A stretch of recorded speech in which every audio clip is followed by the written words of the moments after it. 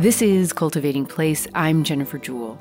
At a time in the gardening world where we're hearing the phrase ecologically functional or ecological landscape design with great regularity, I'm pleased to be joined today by Kelly Norris. Kelly is an avid gardener, a former nursery owner and plant breeder, and an award-winning author. Based in Des Moines, Iowa, he is recently retired from his role as Director of Horticulture and Education at the Greater Des Moines Botanical Garden, and his newest book, New Naturalism, Designing and Planting a Resilient, Ecologically Vibrant Home Garden, helps all of us to demystify what an ecologically functional and still incredibly beautiful and gratifying home garden can include. Welcome, Kelly. It is such a pleasure to speak with you. Thank you so much for having me, Jennifer. So I'm going to ask you to take us beyond that little resume sheet and describe for listeners if you had a current personal mission statement for your own gardening practice and growth right now in your life. What would that personal mission statement be, Kelly? That personal mission statement for me is to plant the world a more beautiful, functional place, ecologically functional place, that is. And that is a course that I have been on for a long time, really. A course of some self-discovery along the way, as well as a sort of marrying of my various interests in horticulture as I have come to discover them in the course of my career today. I'm going to ask you to drill down into that a little bit. The word functional, right, is so boring and it's so practical, but we hear it all the time. And so I'm certainly not accusing you of being boring. After reading New Naturalism, you are anything but.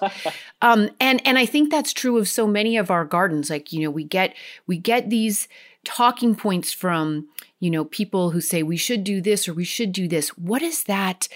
You describe an ecologically vibrant home. What does that look like? I want you to give me a picture of the colors and the sounds and the scents, Kelly, because that word functional actually holds all the magic and mystery of what we come to the garden for, I think. It does hold all the magic and the mystery. I'm so glad you said that, because I often, when people ask about that mission statement, I often think the very same thing myself. I think, gosh, functional is such a functional word. But you're so right. This idea that our gardens can be more than simply a static painting in a frame, but rather this living, multi-dimensional, changing, self-perpetuating entity that is itself an intervention with land, is to me what that resilient, vibrant stuff means. I think what we've come to realize in such short order, perhaps exacerbated by life in a pandemic and all of these things, is these gardens are not some sterile petri dish apart from the world around them. They're stitches in the greater ecological quilt of the very motley landscapes that we live in cities and suburbs, extending even out into the country, the little liminal edges between agrarian fields and what have you. Our gardens in some ways are maybe nature's last stand as at least the nature that we knew it. And I don't tend to spend a lot of time either, Jennifer, looking at the rear view mirror. It's forward motion. It's this idea that we just have to keep planting. We just have to keep embracing the power of that intervention with land as the real life force, proverbially and literally, about gardening. Yeah. I love that. Them being stitches and interventions on behalf of land that has been degraded or ignored or neglected in all the various ways we know that much land has been. So before we go deeper into all that you just you offered out to us there, I want to go back, as I always do, and have you describe to listeners your earliest influences? You know, who were the people and the places and the plants that grew you into a person for whom this would be your career path and this passion would be your main calling at the, you know, sort of peak of your career and gardening life, perhaps? And, you know, where were you born and raised, and who modeled these values for you, Kelly? I have been fortunate to live to date a life among plants. And if there's one thing that gets me up in the morning, it's that I want to live a life among plants, and I want that for others too. And I have been living that from a very young age. I grew up in a very rural part of the country in Southwest Iowa, a little town called Bedford, on a farm, two farms actually. My parents bought the farm that I spent most of my childhood on when I was about 10 years old. And prior to that had rented farms and had done various things. And so the farm I really was born onto, you could say, was just up the road from my maternal grandmother. And my maternal grandmother's farm and her garden were the places that I spent my early elementary ages discovering plants. In fact, my first memory in her garden that I have been able to recall is picking 4 o'clock seeds from the ground in a little plastic tub or container. I was a busy child, I think. And so she would be out in the garden and would give me these little tasks. I also remember planting hills of squash. I called them mountains because, of course, when you're 4 or 5 years old, that seems like a big pile of dirt to plant some seeds in. So I remember hoeing them up with a big flathead hoe and poking those seeds into that soft, warm soil. And it just, those memories are visceral to me. I remember them vividly even now, all these years later. And yet, alongside of all of that, as I was growing up, about a half a mile up the road from my maternal grandmother's farm was a 40-acre prairie remnant that I would later learn was a significant remnant for the fact that it contained 2 federally threatened plant species, Western prairie fringed orchid and Mead's milkweed. And so, and this realization didn't come for me until later, but I throughout my life, from a relatively young age through high school and adolescent years and college, I was simultaneously fascinated by plants in 2 conditions. One, very much in a garden and a cultivated situation, and this other condition of plants in the wild, in their wild homes. And it wasn't until I got to college that I realized that these, in fact, really weren't 2 conditions. We live in one world with perhaps many nuances in it. But I saw really in that assessment my future and this sort of celebration of all of the things we can know and learn about plants in their wild homes, and how we might come to celebrate that and honor them and place more substantially in gardens. Yeah. I love that. Well, so the piece that's maybe missing from that otherwise complete assessment is that, my life as a horticulturist began when I was about 15 years old. I talked my parents into buying a mail order iris nursery. And that's usually the response that comes from that story, or the question that some people ask at that point is, I guess I'll leave it to listeners to decide who was crazier, me or my parents, but to let their 15-year-old perhaps talk them into this. But we bought a business called Rainbow Iris Farm and moved it from north of Austin, Texas, to our farm in Southwest Iowa in 2002. And operated that mail order nursery for 15 years. And so I have the lucky fortune of getting to say that I started my professional career in horticulture at the age of 15. And my parents and I ran that mail order business for 15 years. And so this life, I really mean it when I say that I've lived this life among plants, is that I have, from those very early years into my adolescence, been so convinced that my life was to be horticultural. I have always sort of felt like I have this clear sense of the horizon that I'm driving towards, but the route to get there is perhaps a little blurry. And I think that's just the wonderful mystery of this journey of life. But I have always known that my life would be horticultural. Okay, so first of all, before we get deeper into that, I want to hear something about that conversation and how it might have first gone. Like, hey, mom and dad, yeah, I found this nursery. And how did you even find a nursery, an iris nursery that was for sale in Texas? Tell us a little bit on that backstory, Kelly. Well, it was July 30th, 2002. And the date lives in my mind with sort of crystalline clarity. I had gotten into irises in 1999. I was 12 years old, and my maternal grandmother, again, had it has a role in this. She would take my brother and I on little road trips in the summer sometimes, and we ended up driving across Nebraska and South Dakota, and we were coming back, and we were staying in a little hotel, and we saw a little notice posted in the hotel lobby that said irises for sale.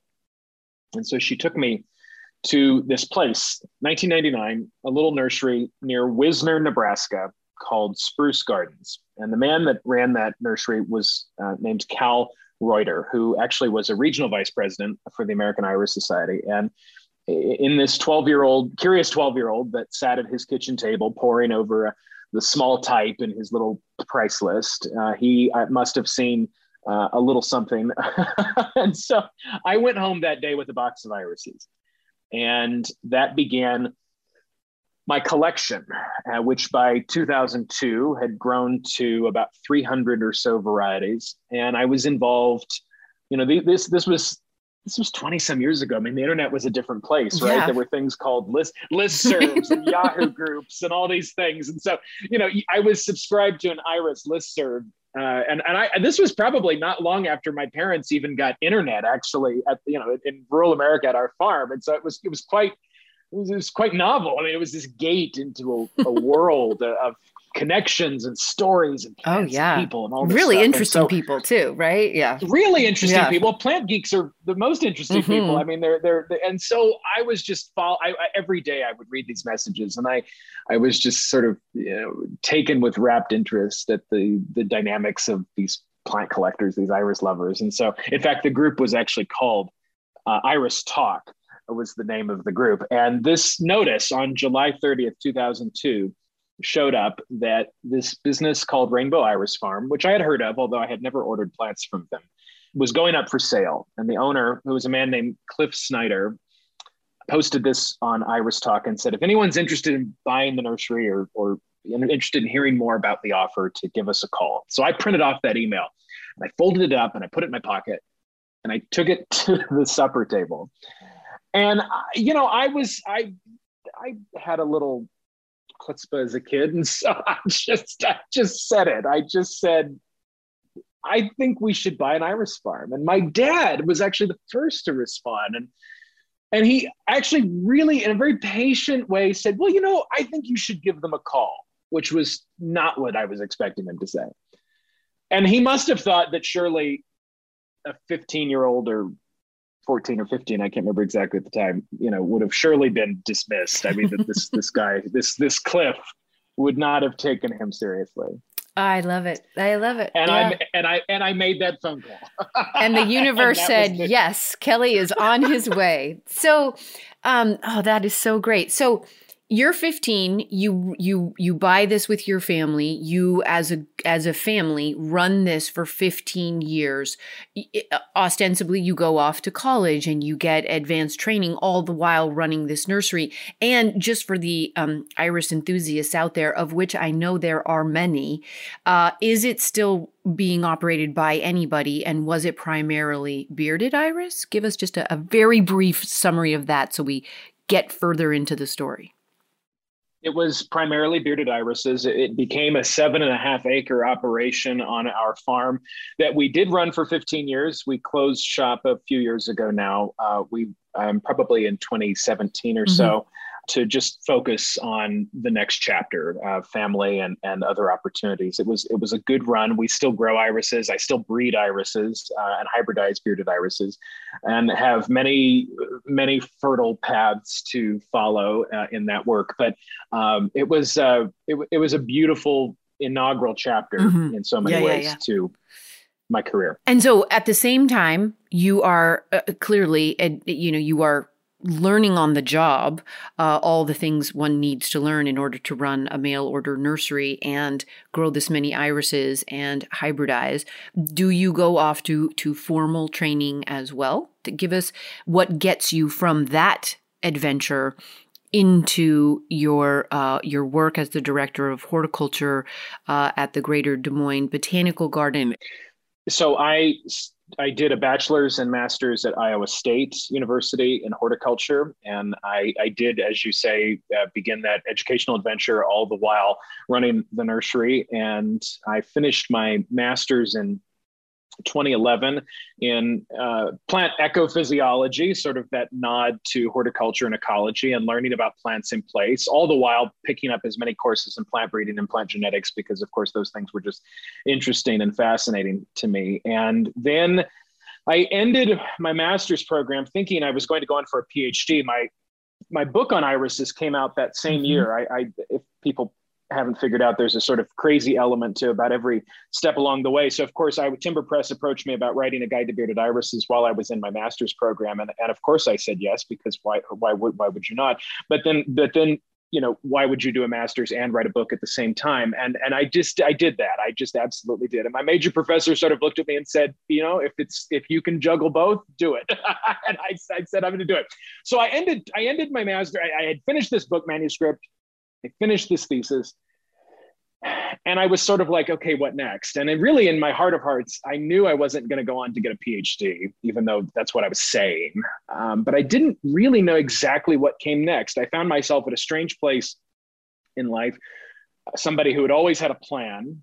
And it was about this time that I came across that Eisenhower quote, that plans are worthless, but planning is everything. And so I had a period of time at the end of my master's, about 15 months, where this idea of becoming the director of horticulture for this relatively new upstart botanical garden, a sort of reinvention of a former facility in Des Moines, came up. And I resisted it for several months. It was like the universe just wouldn't take no for an answer. And I finally, through a series of conversations and I finally just said, oh, what the heck? And I threw my hat in the ring. And as that journey began to what ultimately led to me being hired for that role, I began to realize that this was a dream job for a dream I didn't know I had until it quite manifested itself. And again, that horizon line that we all look towards out there without always knowing exactly where the road is going to lead to that point, revealed this little turn, and it was the beginning of 8 years of a marvelous journey. This is Cultivating Place. Kelly Norris is a plantsman and gardener who believes in the power of ecologically vibrant gardens. In his book, New Naturalism, Chapter 1 delves with scientific detail into the biology and ecology of plants in the context of nature's operating systems, like that of the prairie, including how these systems work with soil and how the plants within them interact with one another. And all of this helps to inform our gardening decisions as to which plants of our region might go where and with whom in our gardens. We'll be right back after a break for more on the meaning of ecologically vibrant with Kelly. Stay with us.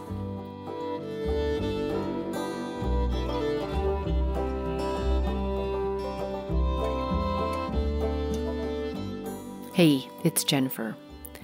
In New Naturalism, I especially enjoyed Kelly's appreciation for and defining of the idea of rudderal plants, those who thrive in disturbed areas like roadside verges or urban cracks and remnant land or construction cuts.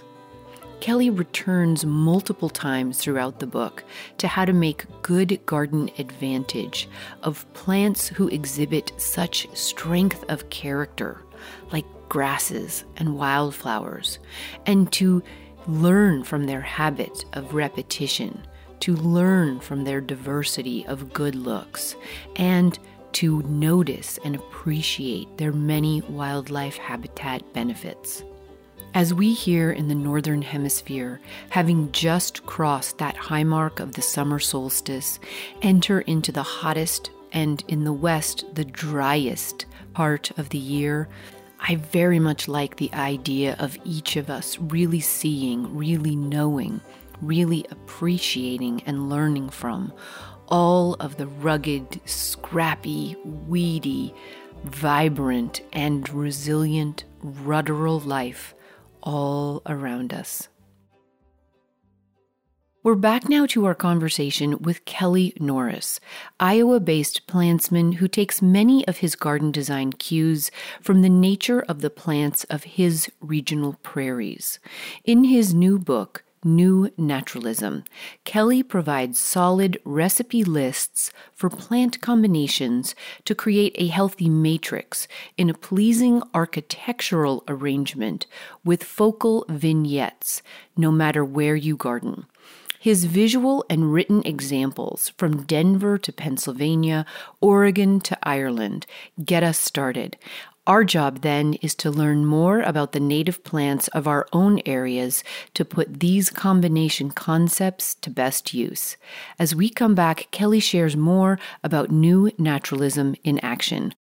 The dream was this culmination of all of these interests. It was, as I alluded to earlier, this reality that these sundry threads that were coming together to form this weft of my career that married together highly cultivated plants and cultivated settings, and yet a fascination with plants in the wild and going out and collecting and exploring for plants and studying them in the wild. And all of this stuff comes together in a botanical garden in a really modern, progressive way. And this was a earnest, beautiful effort that had come together by a group of really important philanthropists in Des Moines, and to really sort of say, let's take this and create a world-class garden and really celebrate this opportunity to hit the reset button for an institution that had, a facility rather, that had kind of lost its way. I think my resistance to that must have been that, you know, I had these threads on the cutting room table, and they by themselves didn't seem to form a weft, but you know, there's one thing about seeking and finding things in life, and then there's another thing about revealing and discovering them, and I was just in this place of needing to sort of sift those, to sift that out, I guess, and I didn't immediately, you know, that when that Eisenhower quote has stuck with me for the rest of my life. I'm a very planful person. I'm a very strategic person in the way I just navigate everything, and probably even down to buying groceries sometimes, to the bane of the people of my life. I have this sort of very kind of visionary, strategic way about approaching just things and work and life and such. And so, you know, it seemed like at this point that all of a sudden there was a little vacuum to be filled. And I have learned to be more patient as I get older, because if anything, that's what gardening teaches us, is that this glimpse that we endure season after season for the handful of decades that we are alive on this planet is just but a real moment in the great span of time. And it does teach one patience. Yeah, it is one of the greatest gifts of the garden, or taskmasters of the garden, is that necessity for patience. And I ask those questions about the resistance and the dream because I think that for so many people that are are trying to pay attention to their curiosity and or what might seem obstacles in their garden life, whether professional or personal, there might be insights there for them to glean and be useful. So I appreciate that. And so you go on to the Greater Des Moines Botanical Garden, and it's 8 years of, again, bringing all of these different threads together, integrating them in new ways, and learning. And you ultimately retire from that around the same time that you are finishing up New Naturalism. Maybe talk about the genesis of that project in the nexus of your life at the Greater Des Moines Botanical Garden, Kelly, because they were happening concurrently. They were, and I have to admit that, again, the turn of the path that we take in life doesn't always reveal itself until you're ready to turn the wheel and realize it's upon you. And so, my life at the Botanical Garden was this sort of living of what I call the J.C. Ralston dream. I use that phrase in the interview. The last interview I had when I was hired is that I felt like I was being called to create this collection and this garden, and all of the experiences, romantically and sensory and otherwise, that could come from that effort. And in the course of 8 years, we built this image of a new botanical garden progressively and with a high-minded approach to curation. And it was incredibly satisfying, and yet extremely difficult sometimes to try and imagine that in a community where there had never been something like that before, and learning what people responded to and what they didn't, and bringing a level of horticulture to a region that is sometimes thought of as a bit of a horticultural desert, which I don't think is fair exactly. I think it's interesting that in the mid-continent of the United States that we can claim to feed the world and produce agriculturally all of the things that we do, but there is something of a idea that it can't be a place where great gardens were from. And I never accepted that. I always thought that this was our chance to really sort of celebrate the prairie and the mid-continent for what it was. And so, throughout all of that and the genesis of the master plan and the keeping of those gardens over so many years after their conception, was this passion for wanting to do so in a thoughtful, ecologically conscious way, something, again, that had been a thread with me throughout so much of my life. And so we began to really focus a lot of our educational programming around this. We found that people were quite curious about these things and really wanting to find ways to celebrate sense of place and local planting palettes and all this stuff. And so this idea about this interface between horticulture and ecology was something that became part of my just daily rep. I mean, that became the real craft and the practice. And so it became clear to me in all of this that despite all of the trends and the movement of these ideas into the horticultural conversation, something that's been happening, of course, for decades throughout Europe and the US and Asia and otherwise, there was still a missing element for how to translate the experience of a public park or a public garden in a wilder naturalistic setting or context to the home garden. And that's really where New Naturalism came from. That's the place that it was born. I find myself sort of tensing around your acknowledgement that there is this bizarre American mythology that, great gardens occur in, San Francisco and New York or Philadelphia and Portland. And it's never been true.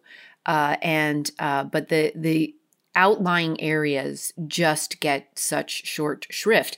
And not only is that to the detriment of good garden design and good garden inspiration, it is absolutely to the detriment of good ecological garden design, because you are eliminating the information and the experiential knowledge of this enormous section of our country and its climate and its plant diversity for great gardening. So I, for one, am super excited about having your voice coming out of Iowa in such a resonant way. You are bringing all of this knowledge that has come before you from the remnant prairie as a little boy to the farms of your region as a little boy, through all the experience you have shared with us.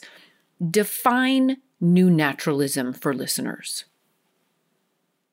New Naturalism is, to me, the broadest, most generous moniker with the widest latitude assumed to describe this interface in gardens between the art and science of growing plants, the stuff of horticulture, with this ecological undercurrent that has many points, from the romantic modernistic creations of somebody like Pete Aldolf to the ecological awareness and consciousness that people like Doug Tallamy have offered the conversation, to this sense of needing to look back a little bit to go forward, to celebrate indigenous knowledge and to celebrate really this experience of plants in place from all directions. I think New Naturalism is, in some ways, it's simply a title that is trying to address, from one author's viewpoint, all of the many things that now inform the way we make gardens.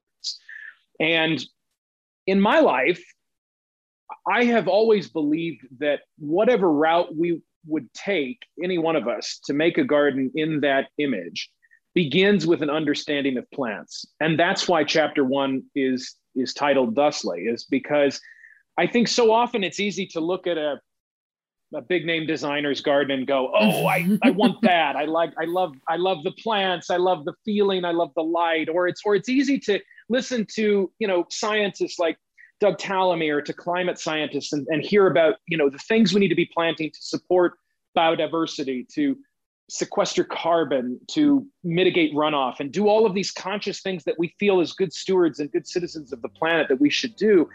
And yet then we go home and we're like, oh, what do I do next? And so it's like, where do we start? We start with plants.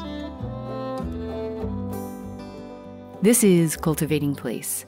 Kelly Norris is an Iowa-based plantsman, designer, and educator whose goal is to help each of us achieve a garden of beauty, of lively interaction with the wild, and not as a profession of mastery, but the ongoing pursuit of it.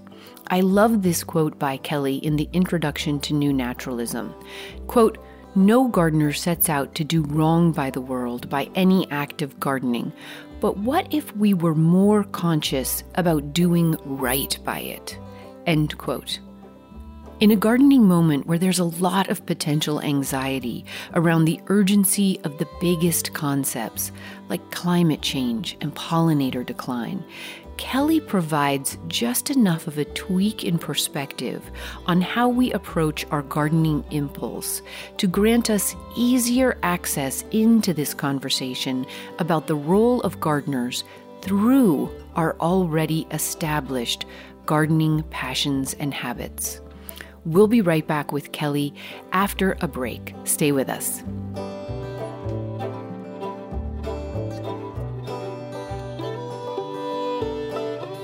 So, thinking out loud this week, something struck me about the native landscape, that little bit of intact vestige, sometimes called relict, prairie that Kelly remembers vividly from his childhood. And still to this day, that prairie and its beauty and role in Kelly's world and life continues to seed his imagination and his motivation, which is, I think, a really instructive, ripple-out relationship for us to notice, for ourselves, for others, for any young people in our lives. When you think back, was there a native plant ecosystem that you knew, that you loved, that you felt related to? For me, it was and remains the mixed ponderosa pine forest at elevation where I grew up in Colorado. Now, in adulthood, I smell the scent of it. I feel the dry warmth of it in summer, and the very, very specific way the wind and the light move through the coniferous canopy, and my whole body registers with the thought of home. If you've listened to Cultivating Place for any length of time, you know that for me, the ponderosa pine forests of my childhood were where I first encountered the divine, God, if you will, resting there in the hushed pine straw beneath those trees. The rolling oak savannas of Northern California, where I've made my home for close to 15 years now, is certainly a beloved home away from home. And you? Is there an ecological home base for you?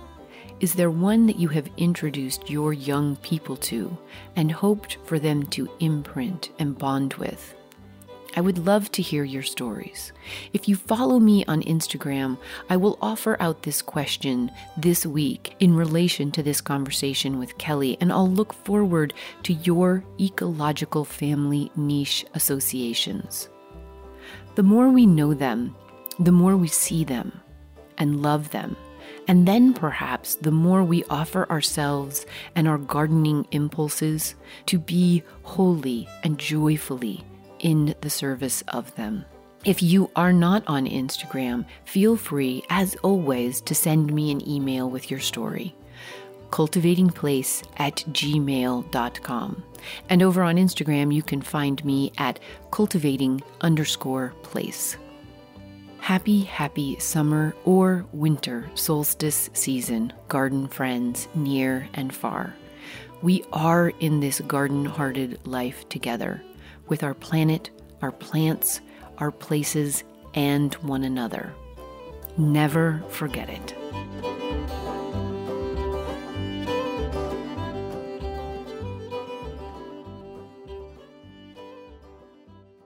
We're back now to our conversation with Iowa-based plantsman, gardener, and educator Kelly Norris. His most recent book, New Naturalism, is a companion for us in cultivating a caring consciousness. It is divided into two major parts: the nature of planting and planting palettes. As we come back, Kelly orients us to the book's scope. What I was trying to do was just sort of convene this conversation around this topic to really just bring more gardeners into the conversation, not to feel like they needed to be schooled or not to feel like I was wagging the finger at people, because frankly, Jennifer, there's just too much finger wagging that goes on in this. And, people who are passionate about their causes, I get it. I'm a passionate person as well too, but there's no movement in the history of civilization that has succeeded by looking at an entire group of people and at which you wagged your finger at them and said, "You're wrong. Everything you're doing is wrong. Now change." That's not how we're wired. I would rather seduce people into doing the right thing than to scold them for planting a peony when I wish they would have planted a penstemon. That's not the point. And so by understanding plants, by having a little bit of a view onto plants as living entities, the producers of the planet, we can move the conversation then from just simply an aesthetic thing, because New Naturalism is not about style. Style is everything else. This is a strategy. This is an approach to how to think about gardening in maybe a different way, how to start to see it as this intervention with place. And that's why the second chapter leads us from this conversation about understanding plants to this awareness that once we know something about plants or acknowledge what we love about plants or all these other things, we have to remember that they're alive in place. Like, and this is one of the things I think that is actually so often missing from the stylistic whitewashing or greenwashing, if you will, that happens around these conversations where, we think by just assorting plants into a visual result, we've created something that's naturalistic. I actually have started to, I don't like that word. I cringe actually when I even use it now myself, because it's like, what does that mean actually? And really, what is it supposed to mean? I mean, like, there's one thing about what you think I am saying when I say that, but what do I even mean when I'm saying it? And I don't even know that any of us know anymore, which is why I think we need to sort of reconcile this with place, with the dynamic awareness that the cities that so many of us live in and grow in bear little resemblance to their immediate natural history. That in fact, they are cities that are part of this orb of the planet that's subject to this little thing we call climate change. That in fact, whatever journey we're on, whatever horizon line we're traveling to is actually moving away from us as we get closer to it, because the planet is changing.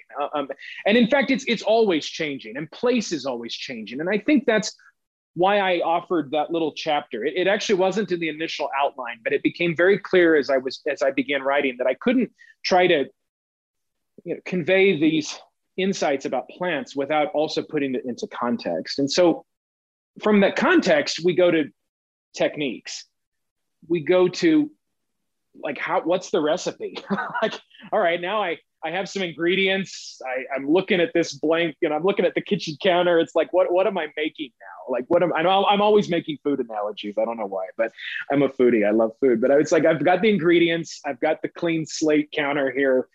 What am I making? What am I doing with this stuff? And that's where I try to, hybridize a little bit between good gardening insights and assessments and a little ecological science to kind of try to help people put gardens together in a different way in places. That's not just about, oh, I like that combination of color, texture, form. That's all important. Don't get me wrong. But how do we relate plants to each other in a way that makes sense in place? And, some of them, I think, are, like what you just described really goes back to one of the things you said right in your introduction and your mission statement, I think, which was trying to get beyond this idea that our gardens are these like static, pretty pictures, but that they are this, dynamic, ever-changing relationship and process. And in this section, I think it really unpacks some of the ways you can encourage this ecological function, for lack of a better word right now, and vibrancy is a much better word, and do it in ways that are still flexible to you in your place with the plants that you might love, and embrace the collector's mindset and horticultural layers inspired by nature. These were very useful headings for me, Kelly. Well, I appreciate hearing that, because I want the book to be useful. I love that people are enamored with the photography. And of course, there's a sort of, that's why we read books, right? Especially gardening and any kind of shelter book is a multi-sensory experience. It's reading and looking. It's like my choir director in college used to say, an audience only half listens, right? That we're preoccupied by what we see. And so I love that there's people that I've heard so many kind things from people about the photography and the visual layout of the book. But, I really, as an author, you sort of labor over how to architect the information in a way that is practical, because as we talked in advance of this, there are so many books. There are so many gardening books. There are so many even books about designers in this field, in these right. styles and approaches. And yet I still think a lot of people look wide-eyed with earnest interest at these creations and go, right. but how do I do it? Like, how do I do this at home? And I don't pretend for a minute that this book answers all of those questions. There's only 208 pages after all, but there is more to say about that perhaps too, because this book really focuses on maybe the commencement, right? The designing and the planting. There's a whole nother conversation to be had about how do you live with a garden that is a little wild-hearted in comparison to maybe the gardens you maybe lived with before. I mean, I to go back to your cooking analogy and metaphor, it's like looking at a recipe and then saying, okay, how can I adapt that with what I actually have on hand here today? And that I found also very useful. And I loved the references to Julia Child, so that made me happy. Oh. Well, I tell you what, I'll tell you a funny story about Julia Child. I kept a copy, actually until about 2 weeks ago, I kept a copy of Mastering the Art of French Cooking on my desk through the entire time I wrote this book. Now I have cooked from that book, yes, but I have probably read more of those recipes and really relished the candor and the kind of the way that she and her co-authors could summarize something that would seem so complicated at first blush into something that you could almost turn into a mnemonic or a device that you could reference and go back to again and again. And I, from the very beginning of that book, they made very clear, as I subtly tried to do in my introduction, that this was not a book about celebrating great chefs. It was a book about celebrating the acts of great cooking. Yeah, I love that. And this, so I didn't try to name check all the big names in planting design in the world. To do so would set this on loftier pedestal than it already is. And this idea was to simply have a conversation in the garden about plants as they are and as they can relate to place in the most thoughtful way. I have to pass along something that's sort of funny. I recently found a review, or was brought to my attention, a review of the book, and somebody looked at the palette section and said, well, there's some really beautiful photos and there's some great inspiration in these palettes, but the lists of plants aren't really relatable to all places. And I thought, wow, well, maybe I missed making something clear in chapter 2 or in the intro to the palettes. It's like, that's actually the point. They're not supposed to relate to all places because there are so few plants that to relate all places in such a cosmopolitan way to all places. Like that's the mold we have to break. That's what makes this so hard in some ways to almost do. And it's why I quoted Hansen and Stahl from in the preface of section 2 is, I think the first sentence of that section is something to the effect of, make prescribing plants as recipes is always a sort of dangerous task, because you're immediately then putting the emphasis on my ability to choose plants as they go together, instead of, do these plants actually belong in that place? And so yes, there are some caveats and nuances to how the palettes come together, but it is my hope that people lean in and dig into those lists, and maybe more than that, just start to think about this layered typology and how to sort of account for the complexity of bringing plants together in a communal fashion.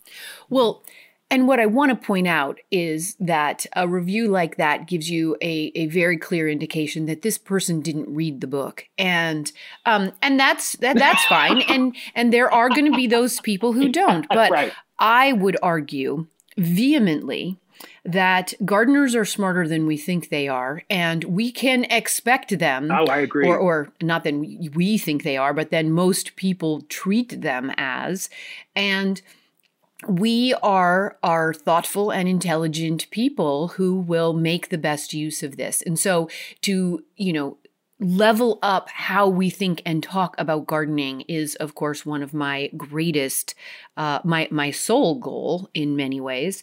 And you offer intelligent information here that people will put to good use. So can you share for people, and this is sort of along that line of how we as gardeners can expand and deepen our own thinking and behavior in this act that we love so much. In this process of writing the book, were there surprises or lessons or maturing of thinking for you in this work? Gosh, that's a great question. And this as a writer yourself, of course, that the proposal that you write and the journey that you set out on with the outline that you do is, at least in my experience, often not always a great indicator of where you'll end. One of my favorite quotes about writing is from Maya Angelou, who was once asked how she conceives of her stories. And she said, I just create characters and let them live their story. And in so many ways, as a plantsman, as somebody who has an artist's heart and a scientist's head, I want people to begin to see plants not just as pretty things, not just as furnishings for some outdoor lifestyle we want to live, but as living entities interacting with this complex world that we live in. I mean, in so many ways, if I learned anything in the book, or if it advanced my thinking, it's that this is only the beginning. This idea of creating and making a planting, which I do every day as a person in a private studio practice for clients, big and small, is just the beginning. It's just the first step. The life of the garden comes next. The adaptation of plants to place follows this act of commencement. This journey that we live as gardeners isn't simply something that we can reduced to a two-dimensional planting plan with circles and dots that relate to each other. And it's one of the reasons why I actually that's why I focus very little on rendered planting plans in a lot of my work. I focus more on spreadsheets and in my own kind of complex scientific sort of approach. I mean, the way I think about how plants relate to each other isn't just like, oh, that color is a nice complement to the one next to it. It's how are those two plants going to coexist for a period of time? How will one change in response to its environment? Will it reseed? Will it self-perpetuate? Will it outlive the one next to it because it's just a longer lived plant? There's so much more to plants than the 140 characters or 280 characters we can cram onto a plant tag. I would love to see plant tags that become more intelligent than simply full sun, well-drained soil, yellow flowers in midsummer, because there's so much more to plants than that. And I really believe, if you want to take this back to the title, naturalism in philosophy is a brother, if you will, to empiricism. It's a relative of science. Empiricism is like, I have a hypothesis and I'm going to test it and I'm going to see if the result bears me out. As a gardener, I make hypotheses all the time. I set out, and I don't call them hypotheses in the book. I call them durable assumptions. I want to get more right than I get wrong, but I want to assume that I'm going to learn and grow with the garden in the process. And so naturalism is the observational sibling to all of that. It's the things that we see as gardeners, that we observe when we're on our hands and knees, sweating, sometimes crying, or bleeding, or swearing. I don't know. It's the things we pick up that start to add up to something that I hope people read in the book and go, I've always noticed that and wondered what that meant, or why that plant grew like that, or what those runners do, or just those little leads that we start to acquire by virtue of our observational life in the garden. I think that's such great stuff. And, when you were talking about there's so much more beyond that, planting plan, or even the spreadsheet. And it reminded me of that when we design a planting, no matter how big or if it's the whole garden plan, that is sort of like a marriage certificate, Kelly. And there is no and they lived happily ever after. Like what happens after that, that's the relationship. That's the good stuff. And it's how we coexist together. And plants are not things or furniture. They are our greatest companions on this planet. And we have so much more to learn from them. And you have offered out a great addition. And I just really appreciate your time. And thank you for being a guest on the program today. It's been a real pleasure speaking with you. Jennifer, thank you for convening these conversations and sharing them with so many people. It's been my great honor to be here today.